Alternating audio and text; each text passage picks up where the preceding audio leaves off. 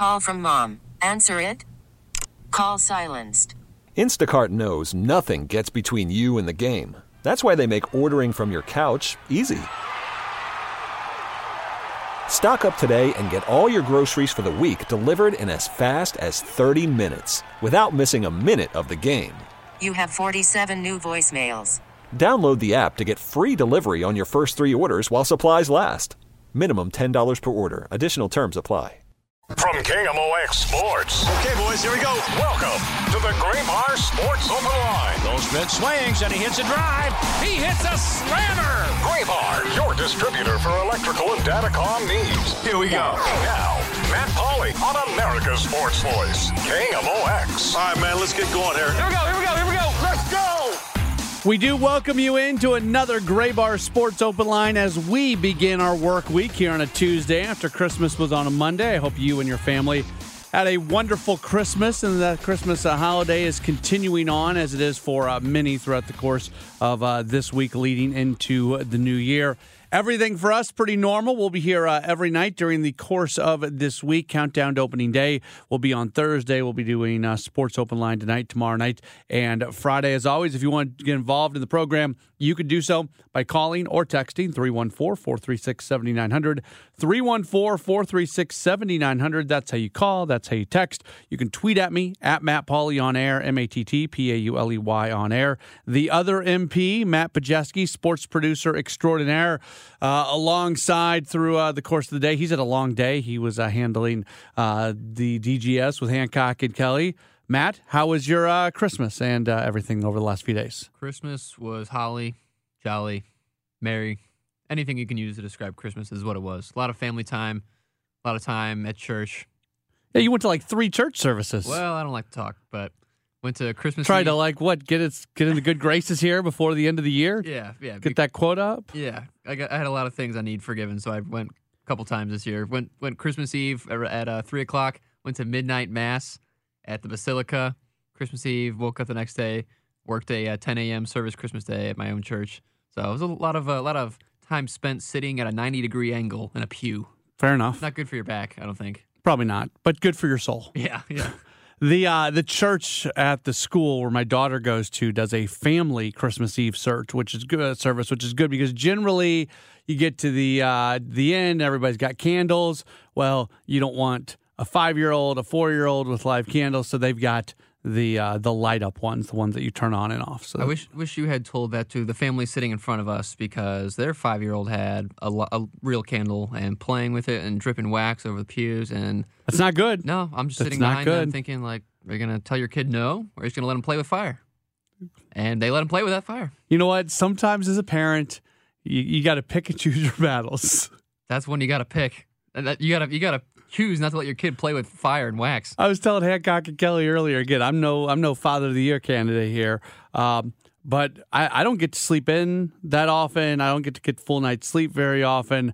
I wanted my sleep on Christmas, and I was very excited for my daughter, but I knew whether she opened up presents at 8 in the morning, 9 in the morning, 7 in the morning, 10 in the morning, it didn't matter. So we told our daughter, hey, you stay in unless there is an emergency, you stay in your room until we come and get you. And she did, because she's a good listener. And we did not get up and get rolling on Christmas morning until about 8:30. Do you think she was up at 6 a.m. just pacing? Maybe. I don't care. Like, she was, you know what? She was ready to go. She waited patiently. It was worth her wait worth her wait because she was able to get a lot of things. So that was certainly good. We have not had a live show here on the program since the Yamamoto signing last week because we had countdown to opening day and some other stuff going on last week. I don't want to spend too much time on it because it's kind of old news, but I'll say this. I did not have a problem with the Shohei Ohtani contract. I think he's going to create that much value and more for the Dodgers. If you listen to me much, I think you know about me. I'm not someone that gets upset about a lot of money being spent and guys are paid too much and things like that. Like, that's not me. I'm on the other side of it. I want to see players get paid more money. I want to see owners in sports, not just in baseball, but this is a baseball conversation for now. I want to see owners in baseball continue to push the amount of money that they are willing to spend. And that's, these teams are worth billions of dollars, and these owners are worth billions, and the value is going up, and the TV money from a national standpoint is going up. There's some question marks about the local TV money with the RSN situation. I get that. I'm not trying to be dismissive of that, but so much of the value and the wealth of these owners is connected to the valuation of the teams for when and if they do eventually make the decision to get out. And I'm very much in favor. I'm pro-player when it comes to players getting paid more and more and more. So that's why I think the Ohtani contract's great. He's going to create more than that amount of money for the Dodgers. So I'm kind of talking out of both sides of my mouth because the Yamamoto contract was 12 years and $325 million. If there would have been one player that was available this offseason that I would have loved the Cardinals to acquire, it was him. That was the guy. A young, controllable pitcher, great strikeout stuff, would fit onto the roster so well. Here's where my take of being pro-player and pro-players making as much money as possible, this is where it starts to hit hit a few speed bumps. He just signed the largest contract that any pitcher has ever signed in the history of baseball. And he has not thrown a single major league pitch. I think he's going to be a really good major league pitcher. I think you can look at the numbers they put up in Japan and say there's a very high probability that he is going to be very successful. I'm not trying to denigrate him whatsoever, but I feel a little uncomfortable when a guy who has never appeared in a Major League Baseball game gets more money than any other player, any other pitcher in the history of Major League Baseball. I don't know. For something about that just makes me feel a little bit uncomfortable. And I don't even really know who I'm mad at. I'm not mad at Yamamoto for taking it. I'm not really mad at the Dodgers because they wanted him, so they went and won a bidding war. It's just kind of this disillusionment of what's going on here, where we're at a point where somebody who has never, ever appeared in a Major League Baseball game can go get this kind of contract. Generally, I love it when guys make lots of money. For some reason, whatever reason, this one for me just felt a little bit uncomfortable, and that's where I am. All right, so this is what we got coming up on the program. If you are like many across the country, you spent much of your Christmas watching the NFL. Why should the NFL continue to dominate Christmas like they did this year? We'll get into that. We'll talk some Chiefs football with Chiefs postgame host Jay Binkley. He'll join us later on. Next hour, we'll hear from Sean Malone and Eli Hoff and Justin Garcia, all regular participants, contributors, visitors to the program. So that's all coming up. Again, if you want to get involved, 314-436-7900. It is the Gray Bar Sports Open Line. We're back with more in just a moment here on KMOX. Worried about letting someone else pick out the perfect avocado for your perfect impress them on the third date guacamole? Well, good thing Instacart shoppers are as picky as you are. They find ripe avocados like it's their guac on the line. They are milk expiration date detectives. They bag eggs like the 12 precious pieces of cargo they are. So let Instacart shoppers overthink your groceries so that you can overthink what you'll wear on that third date. Download the Instacart app to get free delivery on your first 3 orders while supplies last. Minimum $10 per order. Additional terms apply.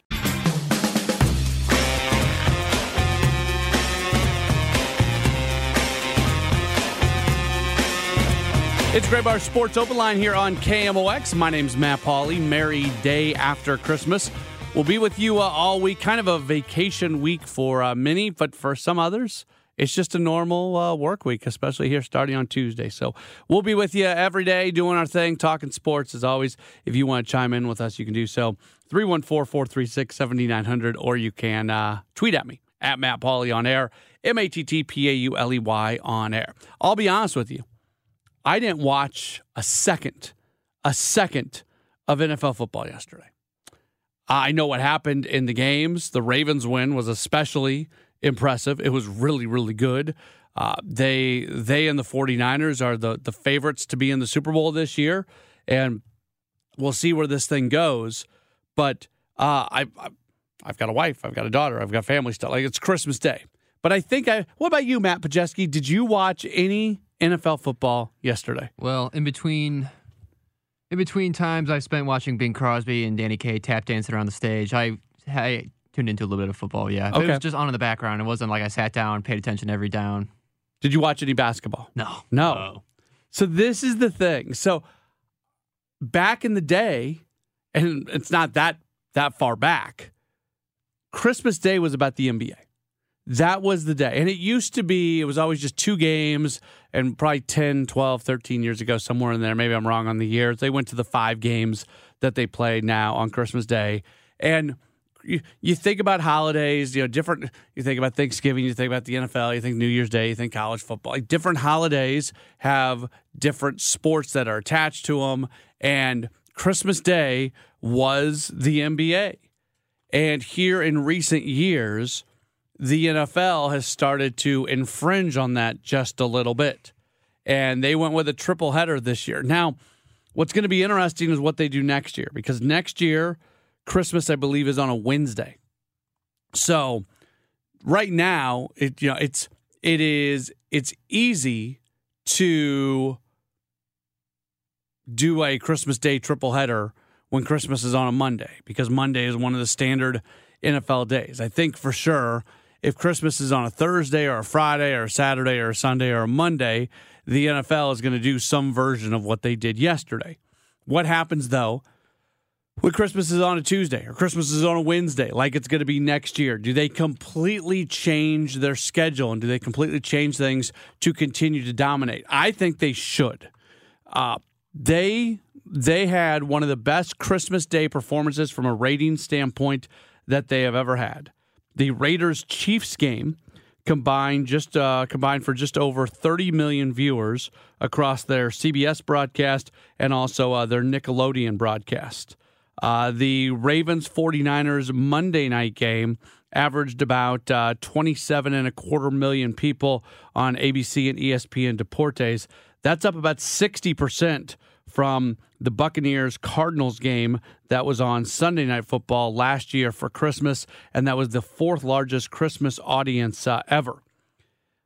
Look, some people push back on me a little bit because they say, holidays should be about family, and we shouldn't be playing these games. And like I said, me personally, this may be the first ever Christmas in my life that I wasn't watching some sport. I didn't even have the NBA or the NFL on. It just didn't happen. We were busy all day long doing family stuff.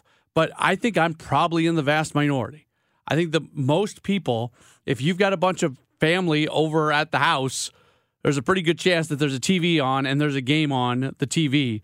And it's an opportunity for the NFL to just continue to show their dominance. And sometimes we get pushed back on that, especially in this market, because there certainly is a strong anti-NFL sentiment from I think it's a vocal minority. It is a vocal minority because we see the TV ratings. We see how many people in St. Louis are watching the NFL. But obviously what happened with the Rams and the way they moved, there are people that feel very badly about the NFL and do not like the NFL. And I think that is a very valid feeling. I don't think there's anything wrong with that. If the day the Rams walked out of St. Louis, you vowed that you would never watch an NFL game again, and you have stuck with that through all these years, good on you. I'm not mad at you. I'm not with you on it, but I'm not mad at you about it. I completely understand it. But if we take the St. Louis part out of this and just look at things from a behemoth, the behemoth that is the NFL, why wouldn't they find a way to run games on Christmas Day every single year, no matter what day it's the Christmas happens to fall on? So next year's going to be interesting because historically they have run at least some games on Christmas Day when it's made sense. If they were to run games on Christmas Day next year on a Wednesday, they would have to do some finagling of the schedule. Maybe they'd have to do some sort of Saturday tripleheader the week before, and all the teams that are going to play on Christmas Day also play on Saturday, and then that assortment of 6 teams or 4 teams, or whatever it might be, all kind of shuffle up and end up playing different opponents the next week. That could be one way to do it, but I continue to believe that if you're the NFL, the most powerful thing you have is creating more television windows. And there was a few years ago, it was Mark Cuban who was very critical of the NFL and how big they were getting and the different TV windows that they had and things like that. And I think he was wrong. I think Mark Cuban says a lot of things that are correct. I think he was wrong on this one because we just continue to see it on an every year basis when we see the list of the top viewed television programs nationally, the top 100 television programs. It's something like 80 of them are NFL games. And I don't know about you, and we all have different Twitter algorithms, and we all look at things differently. I'm an NBA fan. I like the NBA. I follow a lot of NBA accounts. We're going to talk NBA basketball coming up next hour with our guy, Justin Garcia. I didn't see anything on my Twitter yesterday about the NBA. I saw a ton about the NFL. And again, that's one person's algorithm. Everybody's algorithm is a little bit different on Twitter. Depending on what you're engaging with, you're going to see different things. No matter what social media you're on, you're going to see different things. All I can do is speak for myself. And the NBA, which used to absolutely own Christmas Day, it was their thing. Nobody else could touch it from a sports standpoint. You would have the random college basketball game played in Hawaii or something. You would do some other things, but you would it was always about the NBA. The old adage was the NBA season does not start until Christmas Day. That's the day where people would start paying attention. And now it's almost like yesterday's 5 games of NBA action barely mattered. They did not show up from a national standpoint. So that's what good for the NFL. I think we're going to continue to see them. They know what they have. They know the power of their product, and they realize that they're going to anytime they can create more television windows, they might as well do it. And that's what they did on Christmas Day with a triple-header, and it certainly seemed to make a little bit of sense for them. 314-436-7900, 314-436-7900. That's how you call. That's how you text. You can also tweet into the program if you like, at Matt Pauley on air. We're going to keep talking football here in a moment. The Chiefs. So this is a team that should be significantly better than they are right now. They have now lost 3 of their last 4. The offense is sputtering. They're getting in their own way. They're just not doing the things that they are supposed to do. And here they are, sitting with a record of 9-6, and you wonder, does this team have a deep playoff run in them? It feels like they should, but at the same time, I think a lot of faith and hope in who the Chiefs are, it's starting to wane just a little bit. Well, we're going to talk with Jay Binkley. He is the post-game host on the Kansas City Chiefs radio network, so you hear him right here on KMOX. We'll get his thoughts on what's going on with the team. We'll do that next. It's Graybar Sports Open Line on KMOX. This is the Graybar Sports Open Line. Goldschmidt swings and he hits a drive. He hits a slammer. On America's Sports Voice, KMOX. Back at it on a Graybar Sports Open Line right here on KMOX. So the Chiefs are still trying to figure out, is this who they are, or is this just kind of a bump in the road? They've won 4 of their last 5. They have won, they've lost 3 of their last 4 and 4 of their last 6. They lose against the Raiders 20-14, a Raiders team that has been mostly bad this year, although to give credit where credit is due, since their coaching change, the Raiders do seem to be a little bit better. But it's not about the Raiders, it's about the Chiefs and what in the world's going on with them as they now sit with a record of 9-6. We are a proud affiliate of the Kansas City Chiefs radio network, and someone who's part of that network hosting the postgame show is Jay Binkley. He joins us right now via the Quiver River Electric guest line. Jay, thanks so much for taking some time with us today on KMOX. How are you? Hey, good, my friend. How you doing? Doing all right. So what is it? Is this who the Chiefs are? Are they in just some sort of funk that has lasted a good percentage of the season? How do you evaluate this team and sort of their long-term prospects for this season as they look forward to the postseason? Yeah, they're clearly in a big funk. I mean, I think a lot of times they kind of overestimated kind of the wide receivers this year, and kind of because they won this Super Bowl last year, so thinking, okay, they can get by with what they have. But everybody makes adjustments, and you got to prove that you can make those adjustments. You see it so many times in baseball. Somebody gets called up from AAA or AA, and they might hit well for a while, but then teams always make those adjustments, and the good players can make those adjustments back. And I do feel the Chiefs will make those adjustments coming back. The good news is they played terrible football. They have too many penalties. They lead the NFL in giveaways. And well, they had been good at protecting the quarterback, but that went out the window this past weekend.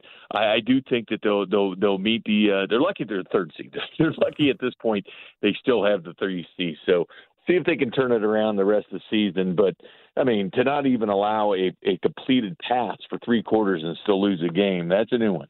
So I'm obviously watching it from the other side of the state, but it almost feels like at times they don't completely know even how to handle the frustration. Like, what do they say? What do they do? How outward should they be with their frustration? How much should they keep it inside? How hard is it for them internally almost processing what's going on? It's just a bunch of frustration. It's a bunch of frustration that bubbled up. It's a team that's seen a lot of success. You're talking about a team that's, gone to 5 straight AFC title games, won 2 of the last 3 Super Bowls, been to 3 of the last 4, and they had their season either end or go on in the Super Bowl or the AFC title game.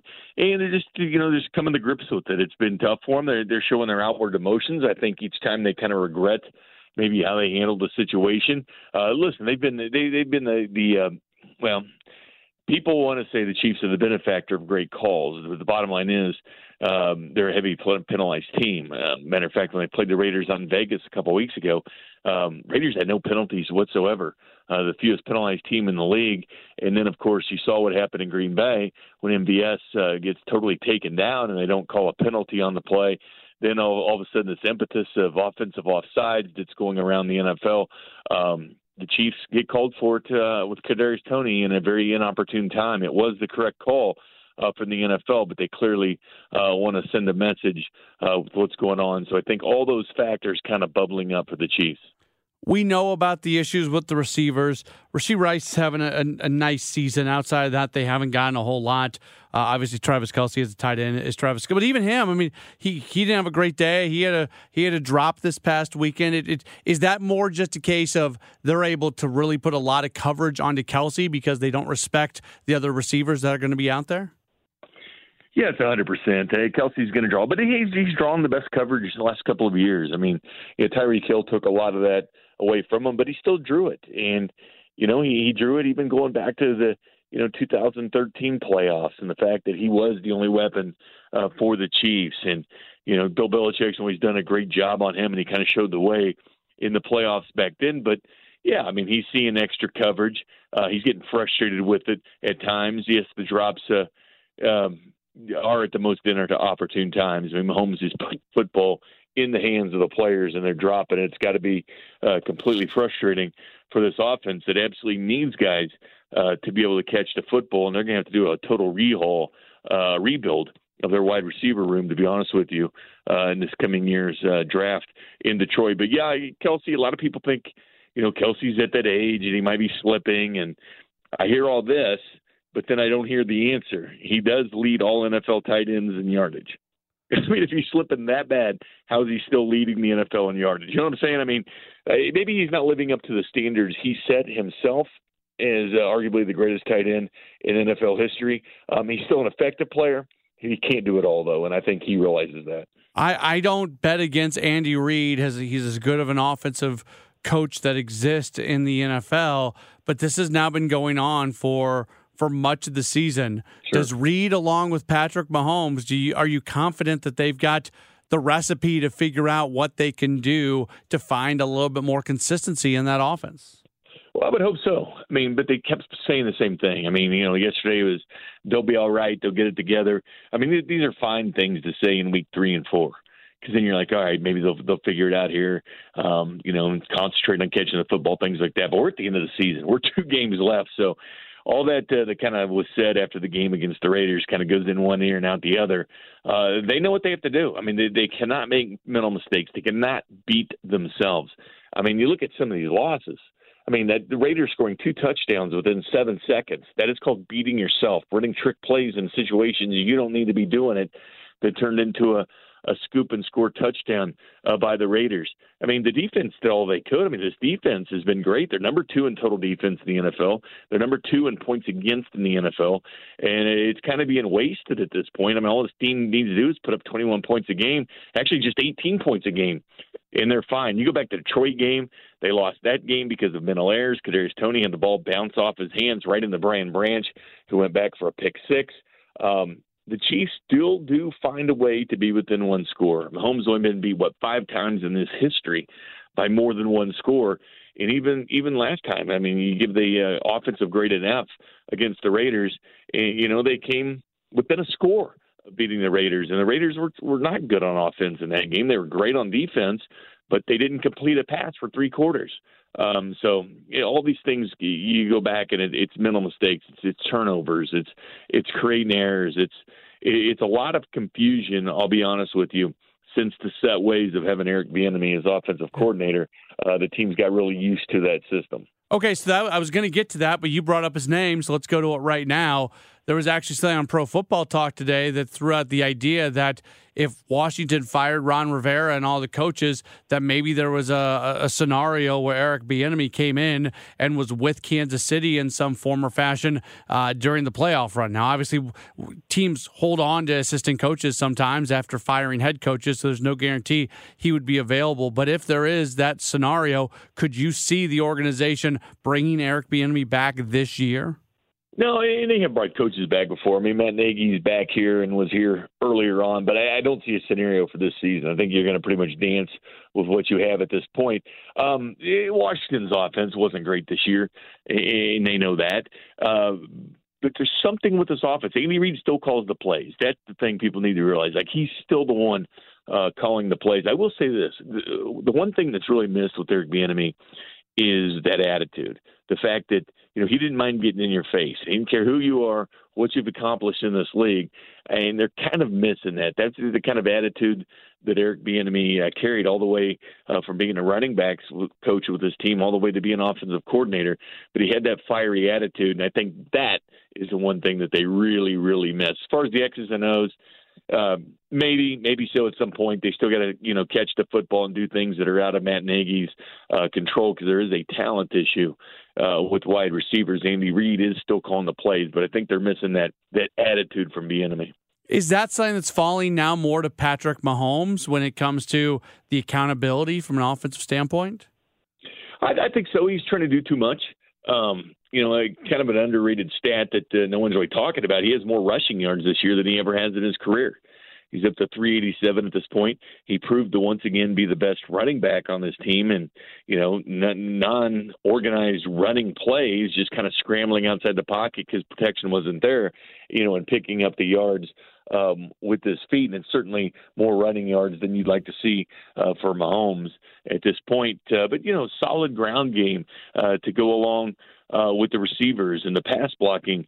The Chiefs are still 31st in the NFL in fewest sacks given up, but this past weekend was a bad example of the offensive line. The holdings, they still lead the league in holdings. They still lead the league in drops.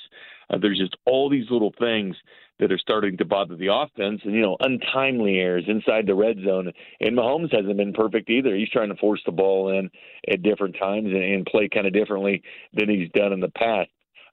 Would really, really like to see the Chiefs be able to get a number 1 or number 2 wide receiver and see what happens. See what happens when you give Mahomes the talent. Listen, they thought that they could be fine with this group, that Mahomes could elevate the talent. Someone should ask Reggie Wayne and Marvin Harrison if they truly want to give all the credit to Peyton Manning. They were pretty good too. Yeah. You know what I mean? We're talking with Jay Binkley, part of the Kansas City Chiefs radio network, doing post-game work with them. Just a couple games here left in the regular season. I know you'd love to see the Chiefs win the games, but it's just finding some consistency, especially from an offensive standpoint. Is finding themselves these next 2 weeks almost more important than the final result? I think so. And just being crisp, trying to lock down the AFC West for the 8th straight year. That's still a big carrot out there for this team. It's still an accomplishment to get to. They need to win one of their final 2 games.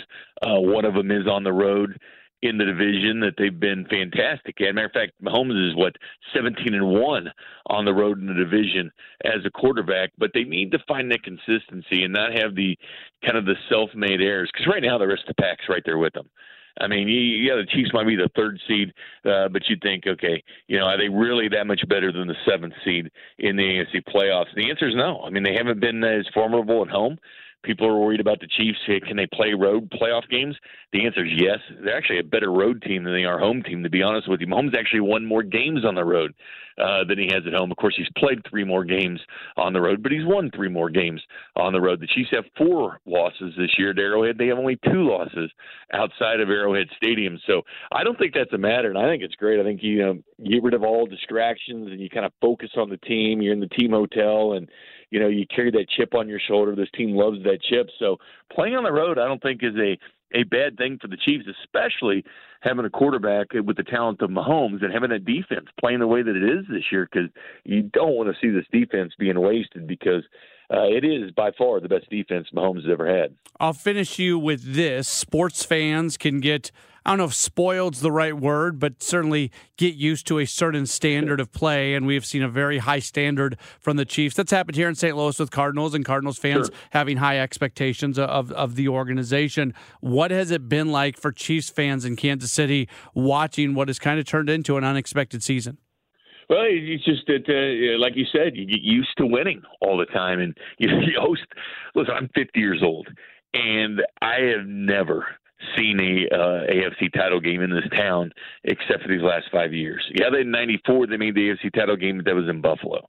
And, since that Super Bowl year in the late 60s, early 70s, there was nothing. And, I think we take it for granted. The fact the team, with the 5 straight AFC title games, the fact that this team has Mahomes, the fact that this team really was kind of rebuilding last year and still won the Super Bowl. I mean, they kind of gutted the wide receivers when they traded Tyreek Hill. There was 5 rookie defensive backs that played in the Super Bowl for the Chiefs. They're extremely young. They had the 3rd most rookies starting last year. As a matter of fact, their leading rusher, a 7th-round pick, and Isaiah Pacheco. But then, like I said, there's 5 rookie defensive backs, and the Chiefs are the youngest defense in the NFL. The 61 starts by rookies is incredible. They were kind of rebuilding right in front of your eyes, and it worked. There was only 2 teams that had more starts for rookies, and they drafted number 1 and 2 in the NFL, and the Chiefs won the Super Bowl, finishing 3rd with those 61 starts. So, yeah, they had to put it together, and they have been able to, and they've people have gotten used to the success. They've gotten used to Andy Reid calling plays and Mahomes facilitating them and Travis Kelce scoring touchdowns. But, eventually you got to start retooling everything. Eventually you got to start reloading everything. And you got by last year. Yes, you did. But eventually you got to start spreading it out. And quietly they have rebuilt this team. There's like 4 guys on this team that predated Patrick Mahomes. That's it.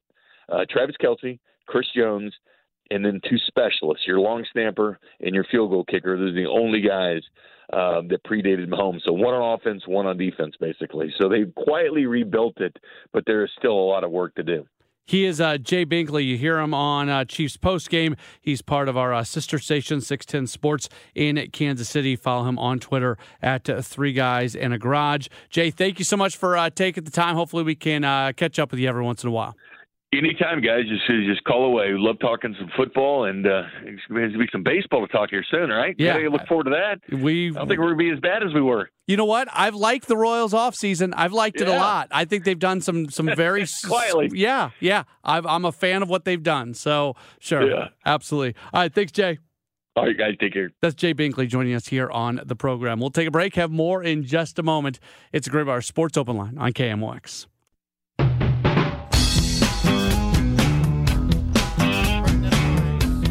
Back at it on a Graybar Sports Open Line right here on KMOX. My name is Matt Pauley. Sports producer extraordinaire Matt Pajeski alongside. We take you till 8 o'clock this evening.